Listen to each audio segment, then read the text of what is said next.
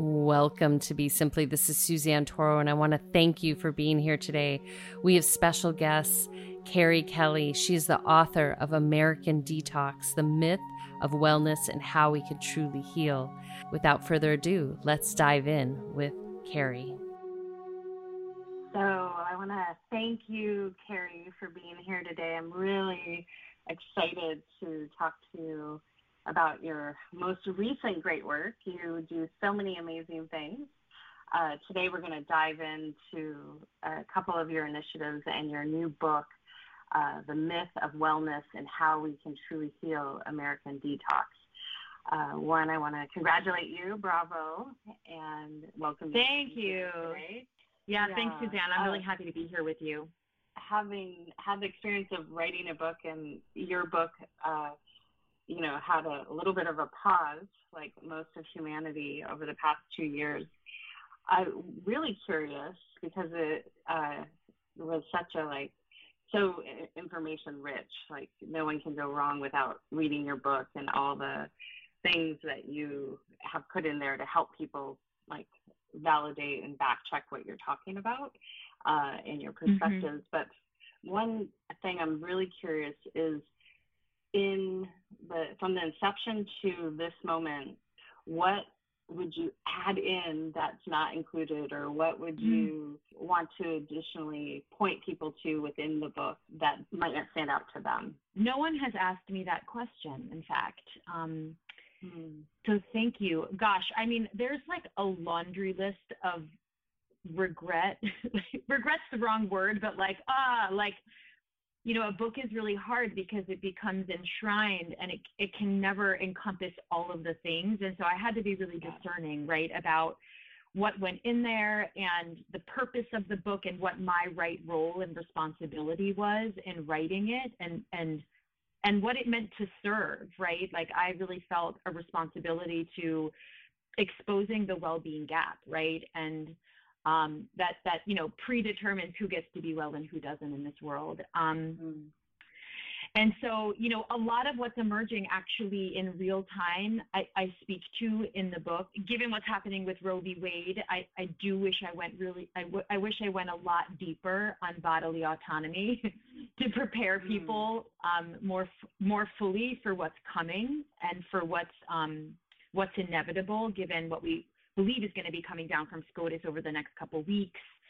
But there's so much in the book, quite frankly, because it really is my sort of grappling and journey with unpacking all of the ways in which I've been shaped and indoctrinated by dominant culture. And so I speak to the legacy of colonization and the colonizer virus that I've internalized. I speak to privilege, right? I speak to class, and of course I speak to whiteness, being a white-bodied person in America, and the ways in which I've been shaped, trained, if you will, rewarded, right, for being complicit and for complying with white supremacy, and just given what we're seeing, what just happened in Buffalo, right? None of this is new, and yet it is a culmination, right, of a wound that has been festering for many hundreds of years. And so, I think I would kind of point people to the chapter Wellness Beyond Whiteness, especially white-bodied people for whom I think this book is really for, since I'm a white-bodied person, and really invite folks to reckon with what it means to be white and what we're up against, right? Because I think, and Resmaa Menakem is writing about this in his most recent book, The Quaking of America, but I think it's becoming increasingly apparent that white supremacy is not just a threat to Black, Indigenous people of color. It is a threat to all of us. It is a threat to our collective survival. And so I think it's imperative, if not essential, for white folks to do the personal reckoning, but then, simultaneously do, the radical engagement in the deconstructing and the dismantling of the institutions, the systems, and the culture that has been informed by white supremacy, so that hopefully we can slow down this acceleration and the white violence that has stemmed from this history, and explore something different. Yes. Wow. I'm like, buzzing off everything you just said. Yeah, so as I was reading, because I was like, we're kindred spirits in many ways. And I was like, I felt your raw, like, just sharing like your passion, your soul. And, that comes across in just your eloquent response just now. My question for you, because you touched on, if we go into what has been, I tend to stay away from these terms because I'm more of a person that is working to educate people to move beyond duality. But you mentioned your yoga path, and I totally agree with you in the impact that capitalism has had on a wellness industry, especially when it's only for those that can afford it. If we look at how do we make well-being affordable to all, what kept coming in my mind when I was reading your book is I wanted to know, where does karma come into play for you? I've thought about this a lot, as these conversations have presented themselves in society, and based on my own personal travels all over the world and work with the indigenous tribes, there's this aspect of cause and effect that we can't evade.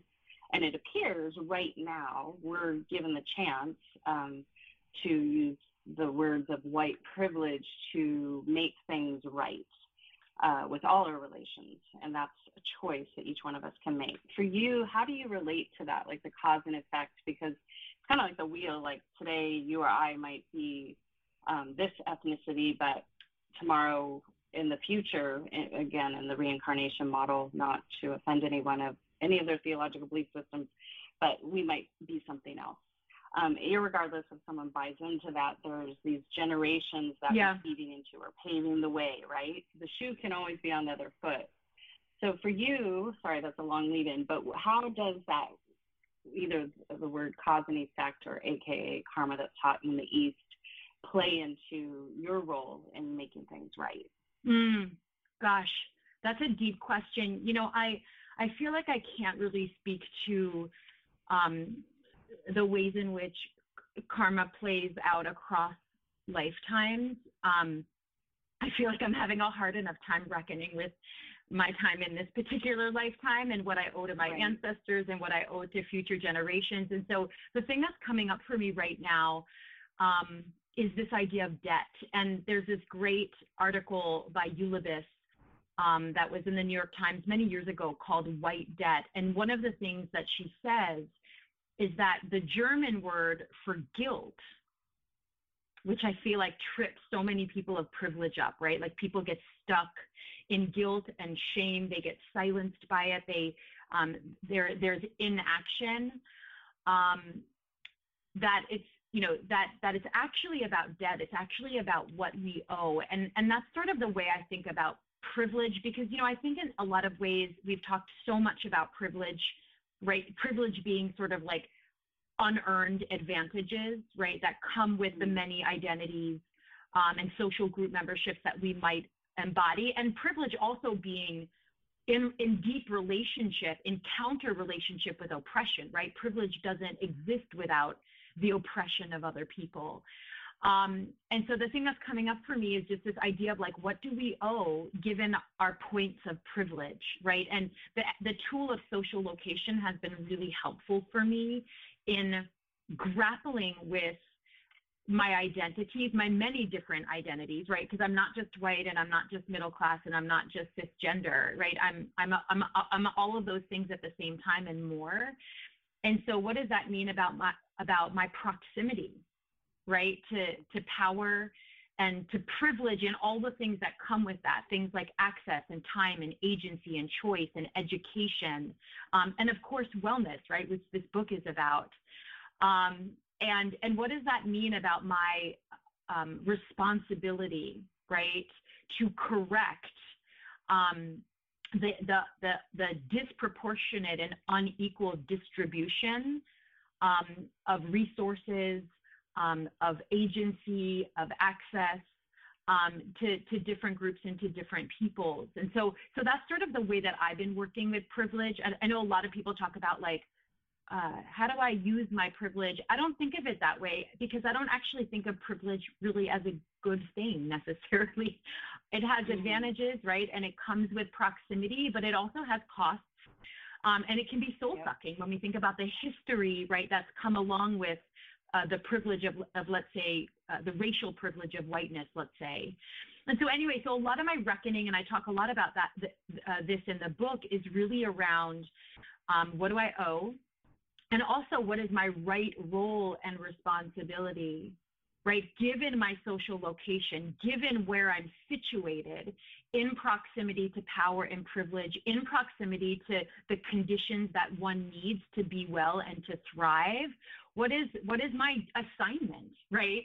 To make those things more equal, to create the conditions where people have what they need to thrive. And so that's sort of my stance, if you will, my practice. And I think it's a different way of answering your question, but it's the way I feel like I navigate that idea of karma. And I feel like it's very real time, like the evidence of the gross inequality, right, that we're all a part of is undeniable. I mean, everywhere you look, right, it's everywhere. And so anyway, so I feel like, if we're open to seeing and being radically aware, right, and confronting all that is in this particular moment and all that we come from, then we can't not see our place in it and participate, engage, and act, right, from a really skillful place and from a place of conspiring, quite frankly, to create a world where everyone can thrive. But the understanding, by the way, that my well-being, my privilege, right, like all the things that you were naming, right, isn't separate. It's not isolated from that of other people, and that's really the the theory behind what I propose in this book is that no matter how much yoga you do or what kind of electric car you drive or how much juice, green juice you drink or supplements you take, you actually really can't be well, right, when so many people are suffering. Absolutely. And I think the many myths that I expose, and one of them is individualism, sells us this idea that we can, right? The industry of wellness sells us this idea that we can actually thrive and be our best selves and live our best lives. I'm saying all those things very facetiously, right? If we just buy this and buy into that, and actually, I feel like the world is saying, yeah, no, you can't. And we just need to wake up to that. And so what's the bridge two questions. What's the bridge in the most immediate response before we end it? And I have one other question for people, because in a tribal situation, I've had the opportunity to work with some of the last traditional elders on this planet, and it's kind of mind-blowing when I see how out of balance the human species, forget race, human species is with the ecosystem of this planet. And it's not so much about waste and pollution, it's just the relationship with the planet. We are so far off center because what they can do is pretty amazing with very small amount of resources. I would say they have all the wealth in the world in that knowledge. So what's the bridge? Because in those tribes, if one person, this is how finite it is, if you and I are in the same tribe and you have a nightmare, everything stops because your mind is not in balance. So it's our tribe's responsibility to settle your soul, your mind, your being, so that we can move on.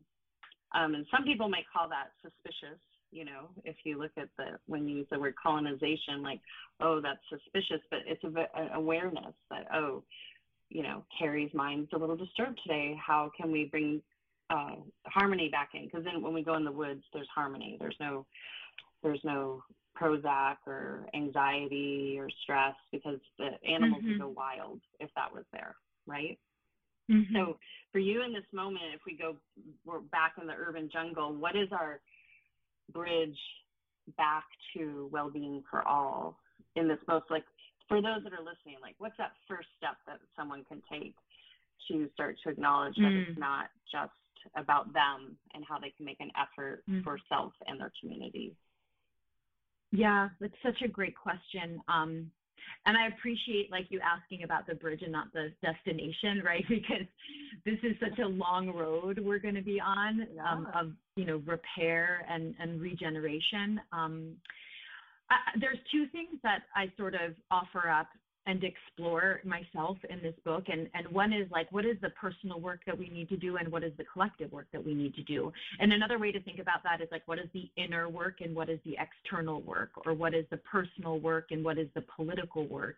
And the reason I framed it up that way is because I think often in dominant culture, we see a lot of people engaging in either or, right? A lot of wellness people navel gazing and really just like, doing the sort of individual transformational work that we know isn't enough, right, to translate into the collective transformation we so desperately need. And then in a lot of, I'm in a lot of, activist movement spaces that actually don't include enough of the personal reckoning and the personal transformational work. So anyway, so I just wanted to name that as a framework that for me in my own exploration, it's been about bridging both of those things, right? And understanding that both are really essential, right? If we want whole change, right? And the other thing that's coming up for me based on what you were saying,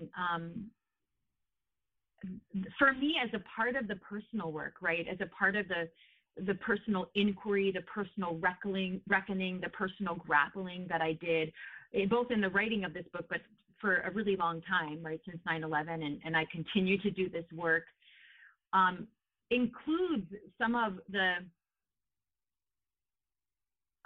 questions you seeded when you began this around what have we forgotten, and what is the medicine that is already here, and much of that, right, which is indigenous. And I think the thing that I want to share about that is I think people know that there's great wisdom in indigenous knowledge. And I also think that because of colonization, and this is obviously steeped in Western wellness culture, there's been a lot of stealing of other people's cultures and taking, right? And so for me, in my own personal practice, this invitation has been given to me from other, community leaders. It's been to go back and get myself. My friend Reverend Angel Kyoto Williams always, says that, you have to go back and get yourself, especially if you're white-bodied and your ancestors gave up, right, abandoned so much of their culture to assimilate into the, American project. And that was the case for me. And so I share that because so much of what I've uncovered actually points to exactly what you're saying, which is, the medicine of my Celtic ancestors, right? The medicine of my Italian ancestors contains so much of the wisdom that we need to like remember that we're deeply interdependent, right? That we're not just like on the earth, we are a part of the earth, right? And that we're not just a part of the problem, we're a part of the solution, right? The other thing that it teaches me is that we're not just in this lifetime, right? We're connected to our ancestors, to the people that we come from, and we're connected to the future, to the generations that are to come. And so I just share that because I have been in my own exploration of what is the medicine that I come from, that is a part of my ancestral lineage. And what does that what does that have to teach me, right? That's relevant to this moment. What do I need to remember and reclaim that can help us navigate this particular moment that has been ruptured, right, so deeply by the forgetting of a lot of those truths, right? The truth of interdependence, right? The truth of mutuality, even the truth of oneness, right? That gets misunderstood and weaponized by white Western wellness culture, right? Is a part of that, ancestral culture. So anyway, so I just share that because that has been a part of my own journey of exploration. And I believe that going back and getting ourselves, going back and reclaiming, remembering our medicine, not someone else's medicine. I feel like sometimes we reach right? We reach for someone else's medicine because we've been divorced from our own. That feels like it's a part of the bridging that we need right now. So that we're not reaching outside of ourselves for the answers and for the solutions, but that we're, we're returning, quite frankly, to what we have already known, and then we're innovating from there. We're moving forward from that place, and from a place of like, we're not alone in this, right? We actually have to find new ways of being together, even as we're situated in these really toxic cultures, these really unequal systems. It's like, how do we move forward together and do the least amount of harm? Yeah. Oh, and for you, what medicine have you discovered? Have you found it from your ancestry? Oh my God. I mean, how do you find? I don't even know, like, what, I feel like, there's been, right? Like, it's like, I'm not sure what I'm seeking yet, and what the destination is. So I'm not sure. Okay. And what I'll share though, is that I'm like, what you're making me think about is like, how do I know I'm onto something on this path, and yeah, what I'll share is that as I've pieced together to the best of my ability, right? And even being able to piece together one's lineage, I feel like is a privilege to some extent, because, many people have been cut off from that. But what I've been able to piece together has given me a sense of like wholeness that I just didn't feel, growing up sort of in like in modern times without sort of without that, like the resource of the culture and the medicine that I came from outside of being American, right? And so that has like given me a sense of like wholeness that I've never known before, and I didn't know to look there, right? Which I find really helpful, especially as we have to like stand in this really uncomfortable moment and navigate, right, the many different ways in which we're disproportionately impacted and we're also implicated. So that's been really helpful. I feel like it's made me feel like I have more ground to stand on, like my foundation is firmer, because I know my roots are like solid. Yeah, you know where you come from. Exactly. So what calls to you from those cultures, like your Celtic and your Italian culture? Yeah. Well, my Italian food calls to me from my Italian culture, always. Right, and the yeah, exactly. Food calls to me from my Italian culture, but also the ritual around breaking bread and eating in family, and and that's actually been a part of my life, my whole life, but I never appreciated it in the way that I do now. But from my Celtic ancestry,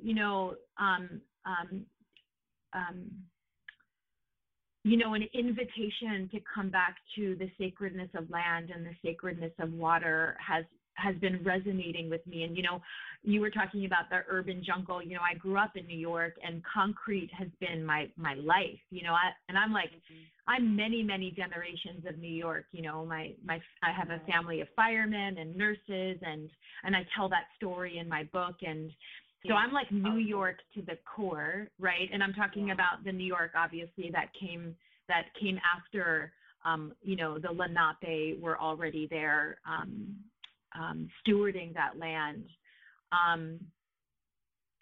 And in my, I would say in the last, 5 to 10 years, I've been really called to nature. So I now live in California. I live in a canyon. I'm surrounded by trees. I mean, I sort of swung the pendulum all the way in the other direction, right? And my family is like, what happened to you, And I don't know if I could articulate it, but I just felt called back.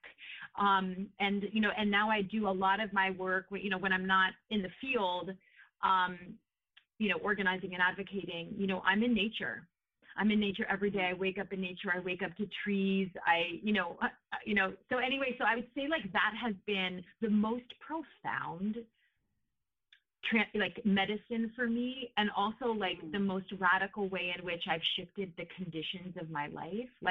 I'm really clear that's I need to drink from that well as often as I can if I want to stay in the conversation, if I want to keep going, and if I want to be doing this for the rest of my life. I'm here for the fight, right? I'm here for the future. Right. And so therefore, I'm in a contemplation of like, what are the ways in which I need to take care of myself so that I can keep going? Yeah. So you brought up something really beautiful about like you've discovered these elements that are from your ancestral roots that are actually the medicine to retain harmony in your daily life so you can go out into the world and be more effective. Would you say that's true? Like that you've discovered these things that keep you in harmony? That you've discovered these things from your ancestral roots being like food and breaking bread and the sacredness of land and water, and that when you engage with those, that gives you your kind of your mojo, for lack of better words, to go out and be an activist in the world and educate others. I would say that's part of it for sure. And one of the things I had to get really clear about when I was writing this book is like, what do I mean when I say wellness? When I was called to like the wellness practices, even before I was kind of doing this particular work of disrupting wellness and democratizing wellness, I really feel like I was being called to wholeness. Like I wanted to feel whole, right? I wanted to feel true. It wasn't just about feeling good. It was about like just feeling centered. You know what I mean? And I say that because what you're naming about harmony, I feel like is related to wholeness, right? Because it speaks to resonance. It speaks to our interrelatedness with ourselves, with all parts of ourselves, and also with everyone and everything around us. So for absolutely, the kind of the reaching back to get myself and to learn more about the history and the people, the land, the culture that I come from has really helped me feel more whole and more connected, right? In all of the ways, right? Forward and back, up and down, and the other thing I'll just add is I have also discovered so much harmony and realignment, right? Course correction, if you will, transformation, just in the activism, right? Like in the showing up in relationship, in the feeling purpose as a part of something bigger than myself, in the finding my place in the movement, right? My particular role and responsibility as a part of this sort of collective moving towards something better has also, I feel like, even more than like the yoga and all the things that hooked me at first, has really given me a sense of harmony, has really given me a sense of peace, a sense of hope in times of deep despair. So I wanted to share that too, because, that's been some of the most radical discovery for me in my own wellness practice, is that so much of the practice for me showed up off the mat. It wasn't in the meditation or in the yoga, right? Or even in the mantras. It was in the streets. It was side by side in solidarity with fast food workers. It was, working across lines of difference, right? To like confront the beast that is white supremacy. And so anyway, so that too has given me so much meaning and purpose, and has really helped me orient myself in this moment and feel a part of something, and feel also, I know it can feel really hard right now, right? Like things are stacking up against our collective survival, and yet participating, engaging, being a part of, right, the movement of transformative change, the movement toward the future that we all deserve, I feel like has given me a greater sense of wholeness than much of the wellness, the Western wellness antidotes that I was hooked by originally. And so that's sort of why I'm like, yes to these practices. I still meditate every morning. I still move on my mat every morning. That's sort of how I prepare myself for being in the world. But the real practice for me is out there, right? It's like hardcore. It's like conflict and confrontation, and it's, song and dance and beauty and innovation and emergence. Absolutely. Well, I think a lot of the misunderstood aspect of yoga is that yoga is designed to bring the mind to a place of service and in harmony with self, and so many things, not to get in a yoga discussion, but I feel like you've just let yoga finally awaken in you, because ultimately we are here to benefit all. And that's a common sentiment from people in the East, to be of service to their community. It's not separate from or not expected to be handed to them from some agency, but to everyone is actively participating. Like in the pandemic, a Sikh community was preparing thousands of meals every single day, coming out and serving their community with food. So active service, yes, more of it, please.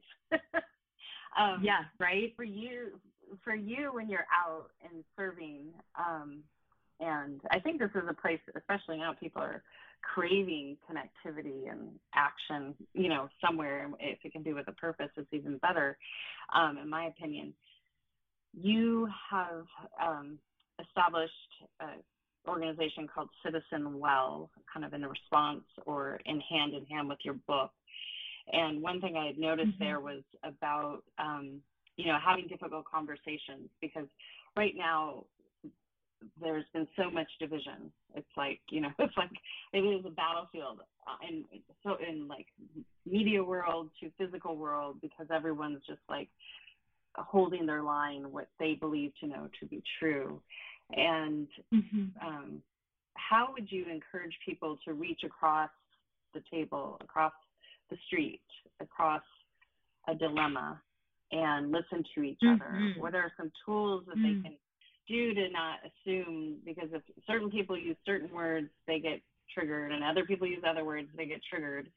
How can we come together and with an open heart, listen, and then like have, the whole time, like, oh, she was so fun to debate, and not in an arguing way.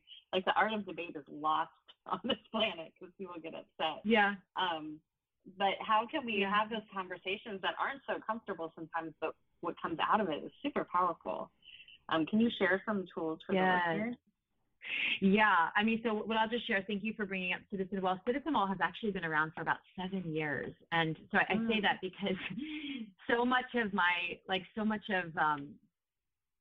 what I needed to learn to write this book happened in that work, and I'm really grateful for it. And CTZNWELL is a kind of compilation of many different contributions and voices from movement leaders. And so it is most definitely not just mine.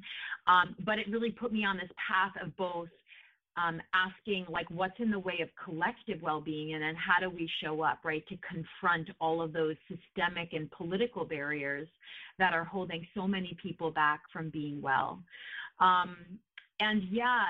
So one of those tools, and I would say practices and muscles that we build in the culture of our community is how to have hard conversations and how to navigate conflict. And you're exactly right. So much, I would say so much of what ails us in our culture, in our dominant culture right now, is our inability to embrace conflict, to navigate conflict. I think we find that we either avoid conflict or we take a hammer to it. And so, right, so that feels like important context setting, because I think often people think that the antidote to division is sameness, and it's not actually. Like, people are having very different lived experiences, and people need different things, and conflict is just a part of the human experience, right? So like, I say that because I think it's important that we normalize conflict. And what you were saying about debate, like, debate is healthy, right? Having hard conversations is necessary. How we build the muscles around active listening, around, taking inventory of what we don't know, so that we're not making assumptions about other people, right? That can be really harmful and dangerous, or even exposing, right, transparently the assumptions often that we make when we're working across lines of difference or when we're navigating conflict can be very healthy and helpful. And there's a lot of amazing, I just want to say, there's a lot of amazing resources out there right now about how to navigate conflict, how to navigate harm. I'm thinking about the book Fumbling Towards Repair by Miriam Kaba and Shira Hassan. I'm thinking about We Will Not Cancel Us by Adrienne Marie Brown. I mean, there's just like so much good stuff out in the world, good resources and tools, and so many teachers that we can turn to for how to be in this moment, right? How to be in this stance and how to lean more courageously, right, with more capacity into conflict. But the other thing that I'll just say about what you were naming is, this is probably the question I get most often, right? Like, how do I reach across the aisle, or how do I go get my Trump cousin, or, you know, like, I think often we think about the person that's furthest from us that we need to engage. And often I think we need to convince them that they're wrong or turn them or something, you know, persuade them to believe something different. And actually, my hypothesis is that we have more work to do with the people that are more proximal to us.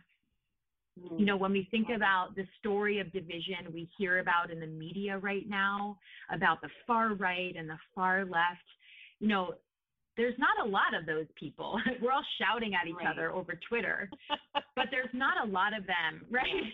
We're all, you know, we're all making a mess, and we're the loudest voices, right? But actually, I think where the work is in the messy middle. It's in the very, and there's one statistic in my book that was so mind-blowing to me. It's in chapter 7 when I write about the politics of belonging. And it was a research study that came out a couple of years ago that said that the biggest divide isn't between the right and the left. The biggest divide is, in fact, between the people who are engaged politically and the people who aren't. And in this study, 80% of Americans said that they were less interested in politics, that they weren't engaged politically. And that blew my mind, right? So we're all talking about this division, right, within 20% of the population, when 80% is checked out. They just don't even want to engage. It's too messy and hot, right? There's too much fire in there. So anyway, so that's often where I like to play when I'm organizing folks and when I'm working with folks about how to have hard conversations, is I'm like, don't worry about your cousin who's on the opposite side of the aisle, right? I mean, definitely disrupt if harm is happening, right? Be that person. But like, who are the people closer to you, the people you work with, the people in your yoga studio, the people in your family, the people, you know, on your block, who are checked out or who don't have the muscle or the conditioning, right, to talk about white supremacy, or aren't interested in voting, or you know, we just saw this with the pandemic, or people who really are turning away from collective care, right, towards like hyper individualistic anti-mask actions, things like that. I was like, those are actually the people we need to work on. Is the broader middle, right? And the way that I think we work with them is we learn how to listen and how to have deeper conversations that are rooted in values. Like, what do these people value, right? What do they care about? What's motivating them? What's driving them? And how can we better understand that so that we can build spaces and communities and containers and narratives that actually speak more deeply to, you know, their hopes and their fears, right? Their values. It's sort of what, you know, Dr. King speaks to. You know, we need a radical revolution of values, right? We need to realign, right, and recalibrate ourselves about what matters towards collective survival, right, towards mutual care, you know, towards wellness for all people. So anyway, so that's sort of more the focus, you know, I've been interested in, is like, who are the people nearest to you, and where are they? How can you engage them more deeply, right? in these really challenging conversations. Yeah, and then if we take it out of such a macro thing, because, you know, when we talk about wellness and we look at it as a community space, and if we really empower the community to establish well-being, there's not really a need for overarching agencies at all. Because if the community is running well, there's no problems. Everyone's taken care of. Correct? Yeah, I mean, like, you know, I think if everyone's well, yeah, you don't have homelessness, you don't have that part, mental that illness, part. You know, everyone has a bed to lay their head on, and there's means to get wellness if one is ill in any capacity. If that's taken care of in the local community, right? And then that becomes a model potentially. I think that's right. And I think, you know, during the pandemic, we saw a lot of really, you know, high capacity mutual aid networks, right, emerge outside of the state, right, in the absence of systems, you know, federal and state systems that take care of us, that are in particular taking care of the most vulnerable, right? We need to take care of each other. And so we know we have that capacity. And look, that's been happening, especially in marginalized communities for all of time, right? Folks have been figuring out subversively how to survive outside the state. And I think more people, especially more people with proximity to power and privilege, are realizing that, you know, the systems are actually not taking care of them either. And so I think it means that we both have to, like, to your point, play at the local level, play at the community and the relational level, right? Work subversively outside the state, right? To make sure people have what they need to survive and thrive. But I also think it means that for those of us who have proximity, right, to politics or to influencers or to decision makers, to political leaders, we also have a responsibility to, like, get in there and to apply some pressure, right? Because we also know that people are being harmed by the state. I'm thinking about the medical industrial complex, the prison industrial complex. So what I often encourage people is I encourage them to engage, right, at all different levels simultaneously, and not assume that the answer is in one sector, but rather, like, be engaged personally, be engaged relationally and socially at the local level, and also, like, be engaged, right, at the political level, state and federal, right, because there are consequences, right, to it, like, you know, we're seeing this happen right now, right, with Roe being overturned. Around that. Yeah, there's awakening. Yes, I say that's been the benefit is people have actually become more politically engaged, even though it can appear that it's very widespread. But I would say, to your point, there's more people in the silent middle than on either end of the spectrum. But either end of the spectrum tends to get really loud. And so that's right. The middle people get more and more silent. I'm like, okay. Go, where's the middle? That's right. Yeah, that's right. Absolutely. So, and then from there, you know, just circle back to this idea of wellness, and then, like, in our ancestral roots, we carry the medicine, you know, within us, within our being, within our birthright of where we came from, no matter where that is. If you can share a little bit about your point of view or perspective on the reemergence of preservation of culture and how that looks, because there is a huge debate on a global level, from globalism to nationalism. Not really, I don't want to get into it too much politically, but just the idea of people and communities, that if we start stripping them away from the very medicine that keeps some of these communities, like when I go to the Philippines, those communities are amazing. They're farming. They don't have time for, like, 10 years of therapy on the sofa, and they're happy. They're, like, taking care of each other. That's right. Do they have $1 million in the bank or whatever? I don't know. That the capitalist lifestyle that the world has been fed? No, but they're happy, and they appreciate things in a different way. So can you just share a little bit about that, like, from your lens? I would love to hear just of if you feel we should preserve culture and how that can impact maybe the way that we coalesce as a global community.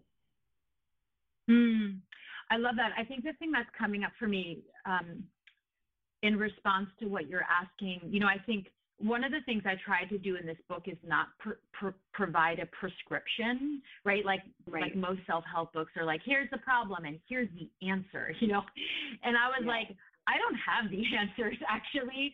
I'm just going to grapple with the problems and my place in the problems, and also like what practices might be helpful as we navigate this moment.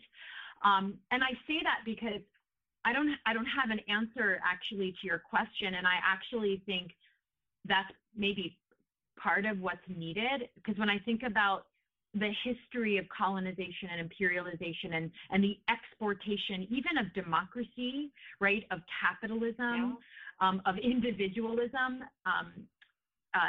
globally from the U.S., from America, and how much of that has stripped, other cultures, absolutely, of what matters, of their values, of their medicine, or whitewashed it or Americanized it.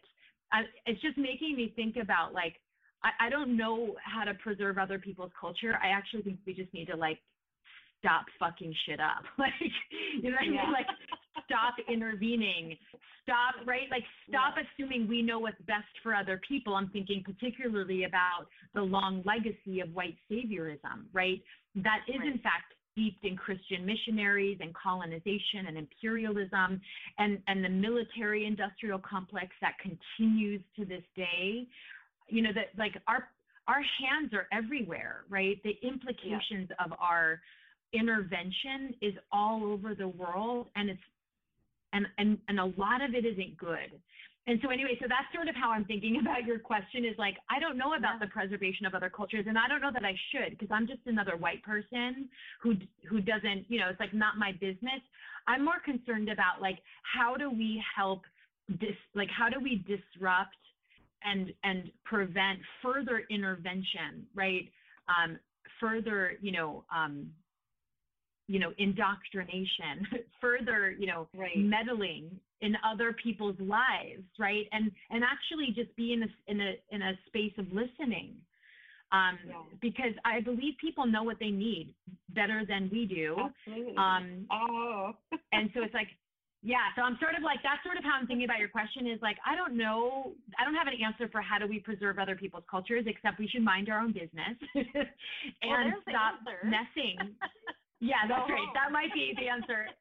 That's right. That might be the answer, right? Is like, and also, like, reckon, I think there's repair in that too. Like, reckon with your part, right? I say your, meaning our, I'm thinking of this as like a white-bodied American, but like our part in meddling and intervening and exporting, in bringing our capitalist, patriarchal, white agenda into other parts of the world, and the repercussions, the consequences of that. Anyway, so like that feels, that's coming up for me too, is like, not just stop, but like repair. Yeah, well, reconciliation, making things right, as it would be called in native way. Can you, just to build on that a little bit, share what, because I think this conversation we're having is very daunting, and we do a full circle back to, like, the idea of karma, or cause and effect, which is more of a scientific term people can maybe relate to, is that, whatever we were born into, that's our bed to rest in and make right if we so choose. Can you share because, a lot of people love America, like if we're talking about white culture, that was birthed and born out of colonization of the North American continent. Can you share what you would feel like, if you're at your drafting table and you're going to point out as the value of that culture, and we're about to, I would say we're in an act of demolition right now. What are you going to leave? What walls are you going to leave of that culture? It's a really great question.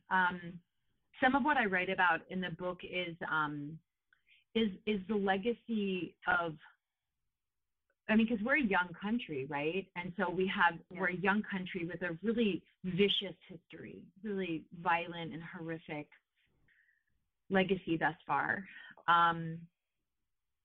We're also, though, a country of revolution. We're a country of resistance, right? We're a country of resilience. Some of what I write about in the book that was really inspired by my stepdad, right, who was a fireman in the FDNY and who responded to the towers, right, is sort of what he and so many people in the wake of that horrific event chose to do on a whim, right? And without even thinking, they responded, right? They helped each other out. They did what was needed, right, to save lives and to provide refuge and relief, right? And so I'm thinking also about,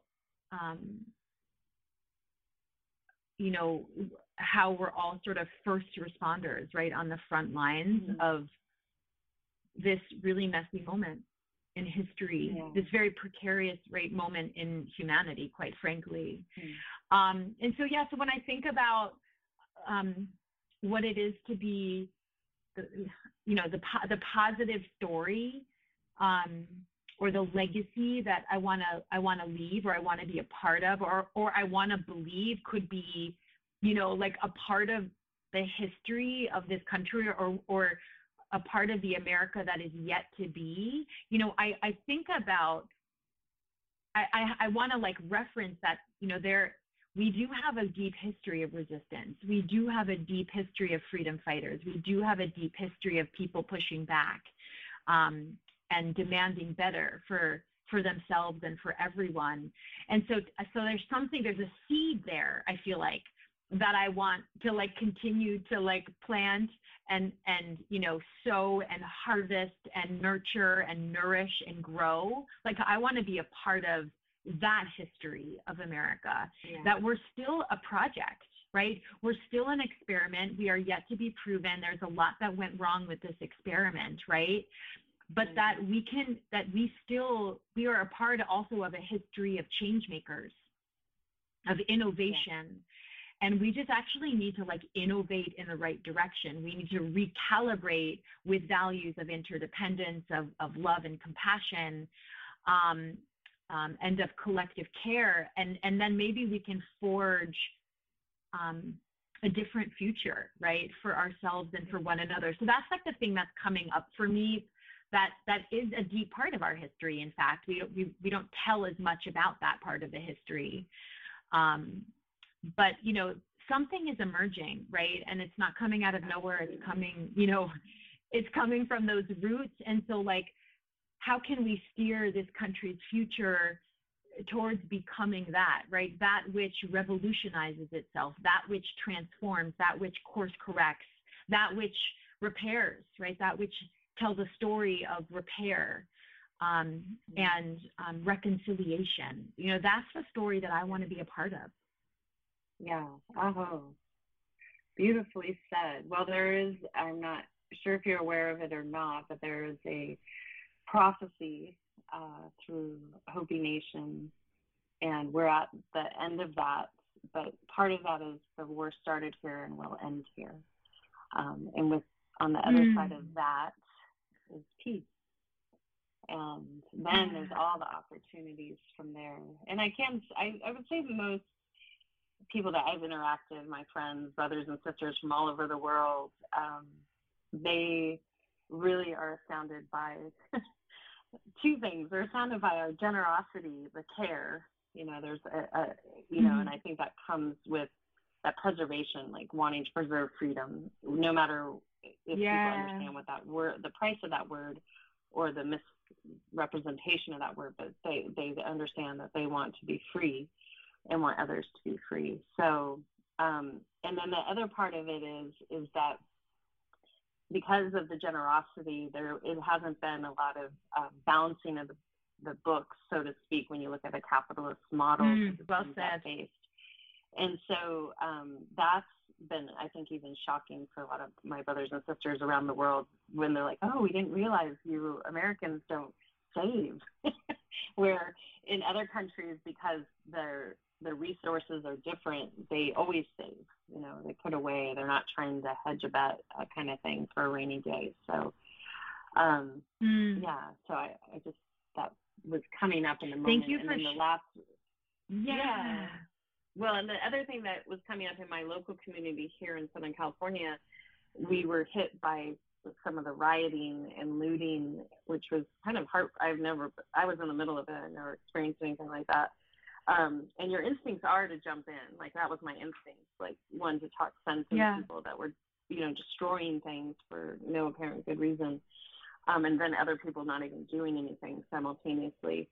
But what was beautiful the next morning is the whole community came out. It looked like Disneyland with brooms, buckets. I've never seen so many people. It didn't matter. Everyone came and just helped. And so that was that beautiful, like, resonance, like, no matter what, like, everyone's going to come out and help. They didn't care what your political view was, what your ethnic view was, or embodiment is. It's just like, we're going to clean this up because it doesn't feel right, you know, to have all our local businesses destroyed. So I love that so much. I'm so glad you shared that. And one of the things you just made me think about, you know, my mentor, Taj James, often says, like, follow the people who know the way. And I'm just thinking about how we're surrounded by people who know the way, right?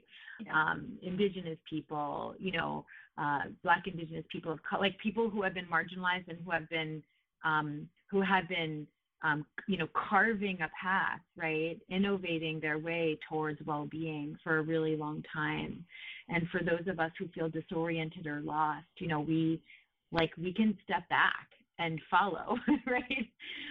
And listen and learn. So thank you for sharing that, because that's what that reminded me of. Yeah, absolutely. Well, I want to thank you for your great work. I've consumed all the time that I was allotted, down to a little bit beyond. I want you to share real quick in closing, what's next for you. We'll be putting the links below. I really, for the listeners, like, the one thing I love about your book is all the resources, all the information that you put in there, your language, your passion. In addition, my favorite part is your questions, like the reflective questions to sit with, because those are so valuable. Oftentimes we forget to ask ourselves. We may see sound bites, but we forget to ask ourselves some questions. So anyone out there that cares about, you know, the well-being of humans on planet Earth, please check out the book and answer the questions, see what comes up. But can you share what's next for you, and what do you have your hands in real time right now, aside from shining a light on your great work? Oh, thank you so much. And thank you for sharing about the book. And I mean, you know, this is my first book. And so what I'll share is that birthing a book is like an entirely new thing for me. So much. My answer is going to be, I don't know, in a lot of different ways. So I'm putting this book out into the world, and I feel like it's an invitation to be in conversation. So I'm actually not sure what's next, especially around the book. I'm just excited to be in conversation with people like you, quite frankly, because that's unlocking new questions for me, you know, and new dimensions of the work and areas that I haven't gone yet. So that's one thing, is like, I'm just really, really looking forward to the many conversations that I hope, and questions actually, that I hope that this book inspires, and the community, right, that emerges from that, and the relationships. And the other thing I'll just say is that I you know, in all caps, I really genuinely don't know, given what we're up against politically in the U.S. right now. And I say that skillfully. I say it not from like I don't know. I say that from a place of like, I believe we need to get ready for what's coming. Like, we need to organize. We need to do the conditioning, as Resmaa Menakem calls us to do, and the capacity building, right, that our spiritual practice and our relational practice, you know, encourages. Because I think there's a lot of uncertainty ahead, and there's a lot of risk. And so I say that not to scare people, but just to like, you know, for me, it's like I wake up every morning and I'm like, how do I get ready for my day? How do I prepare myself, right? What is the practice of building the capacity to show up fully for whatever this day has in store for me? So I mean that like on an everyday practice level, but I really mean that on a political level. Like, you know, we've got Roe is going to be overturned in a couple of weeks. We've got, you know, what's going to be a very messy midterm, and lots of other things really happening around the country at the local and state level, voting, you know, voter disenfranchisement, threats to trans lives. And so anyway, we've got our hands full, and I just think it's really important for folks to prepare themselves to do the you know, the practice and the capacity building and the community building that's needed for us, so that when we need to respond in the ways that we are called to, we're going to be ready. And so that's sort of like my stance right now is just like be ready for what's coming, and be skillful and be discerning, and do, you know, do the best that you can and do the least amount of harm. Well said. Capacity is a key word, evaluating our own and other people's capacities. So let downs happen in there. Well, you are an absolute treat to speak with. I hope to have you back in the future to engage in more thoughtful conversations. And until then, thank you for being here, and I wish you so much well-being, and thank you for shining a light on where we need to look next. Thank you, Suzanne. This has been such a rich conversation. Thank you for like the deep, deep questions. And yeah, I'm down to come back. Let's stay in conversation. Once again, I want to thank Kerri Kelly for being here in this moment, and all of you listening in. As inspired, check out her great work below.